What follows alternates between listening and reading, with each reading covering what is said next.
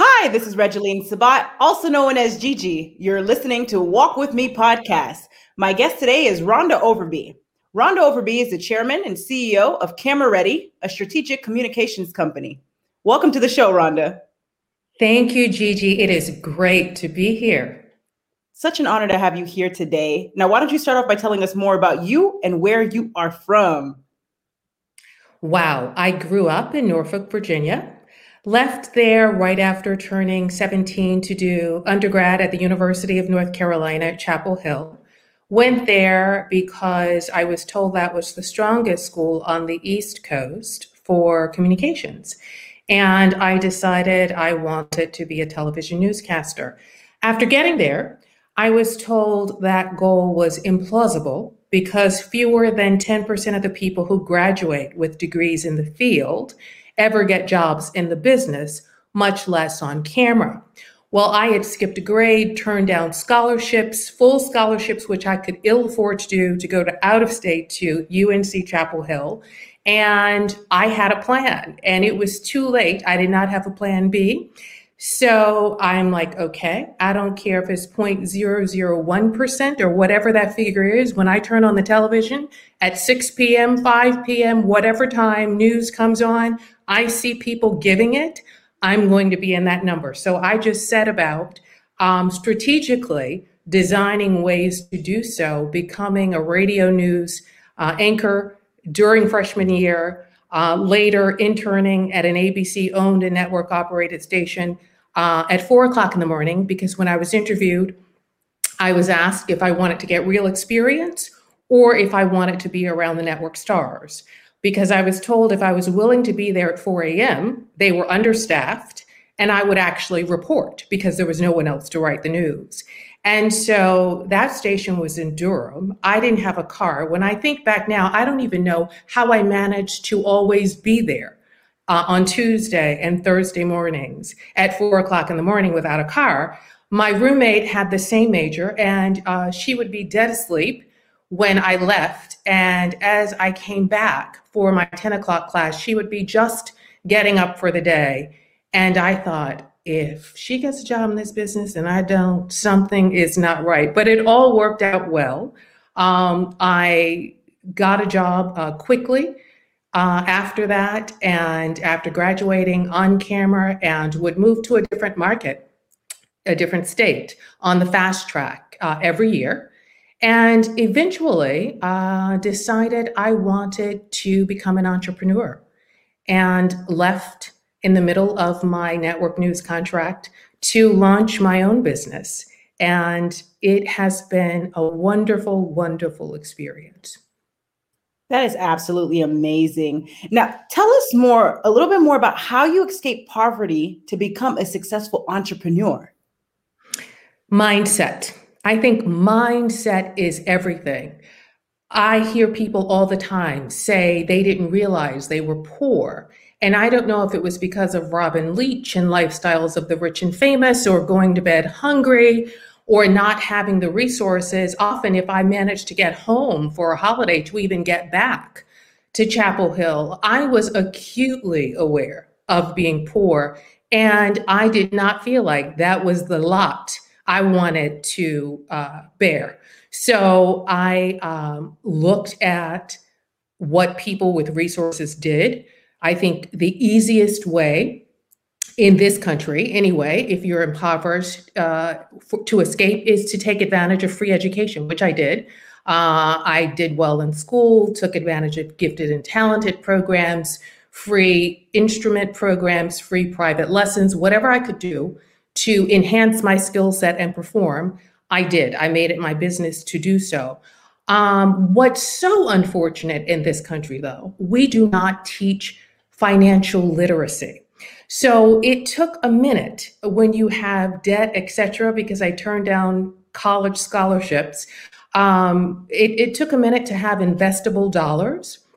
But even when I was in my 20s making six figures, we didn't have credit cards growing up. We were robbing Peter to pay Paul, so to speak. And so I didn't understand money. So when I finally could get a credit card, I thought it was really cute to charge all this stuff and pay $50 a month, not even understanding that I was paying interest and fees and paying for it time and time again, because I thought, well, if I was going to pay for it outright, why wouldn't I just use cash or write a check or whatever? And it was someone in the newsroom, a colleague, talking about, well, we know what you make. We know you don't carry a balance on your credit card, because I didn't have any responsibilities. I didn't, and I didn't say anything. I just listened. And when I explored further, I thought, wow. And so I went about making it my business to understand money and to have it work for me. And passive income is a beautiful thing. And I got someone to teach me investments and traded equity derivatives actually to bootstrap the financing of Camera Ready, which has always been debt-free. And when I found out you could actually sell something that you never bought to begin with and get money in your account that day, and it was legal, I'm like, you have got to be kidding me.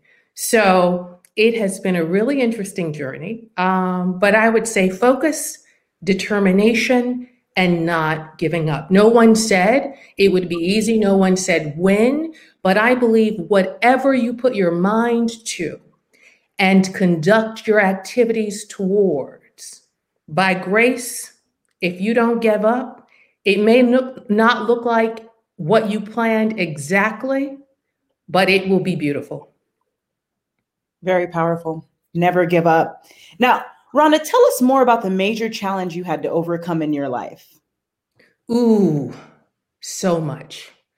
From poverty to being taunted. I'm biracial. And when I grew up in a predominantly African-American community, I would have done anything to have darker skin and coarser hair. And I was called everything. And when you're a child, you just want to fit in. But sometimes it wasn't even the obvious taunting. But on the first day of school, at a new school, if somebody would come up and say, well, are you white or Black? And you just want to not stand out like that. So having to find the strength to deal with that as a young person, and recognizing, I guess, at some point when I was still in grade school or by high school, someone's like, oh, you think you're cute and da-da-da. And I would want to cry and run away because I wasn't that type. And I decided to put on a face to act. And I said, I responded in a manner that curtailed that and realized that we have to play the role sometimes of what we'd like to be in order to make that happen. That taught me a lesson that serves to this day as an entrepreneur.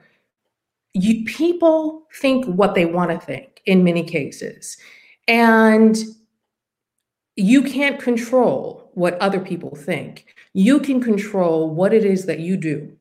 And I've learned if you look yourself in the mirror and are fine with what you have done, if you've done your best, that's always going to be enough.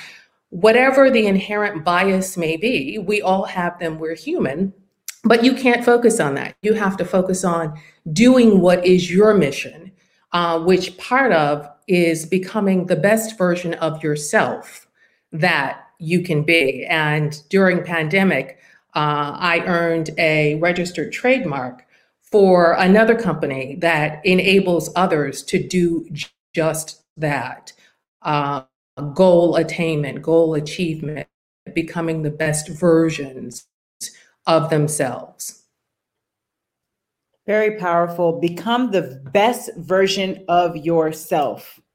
I love it. Now, tell us your best advice to the audience for walking with purpose and living a life of happiness. I think throw away limitations. We get so caught in the day to day, getting it done, what we perceive as having to do, that sometimes we get away from what most moved us. So I think being still long enough to imagine no limitations, If you had the clay, if you had the script and it was blank and you could create whatever it is you wanted, think about that. No limits. And when I say no limits in the imagination, think about that. And once you have that image, try to feel it. What's the why? Why is that it? What would make you different? What would feel different about that if that were to come to pass? And really, really feel it. And then think about what is already in existence that might be altered just a little bit to be closer to that. And then actually map out steps to get you to that ideal. And if you envision it, if you say it, even if it's written to yourself in a journal, and map your actions to it, you get closer and closer and closer. The enemy of that is excuses. Many people make excuses for why not. I'm all about a plan for why, a plan for how, a plan for making it happen and doing it, following through. That's right. No excuses. Very powerful. Now, Rhonda, where can the audience find you? I'm on LinkedIn, Rhonda Overby.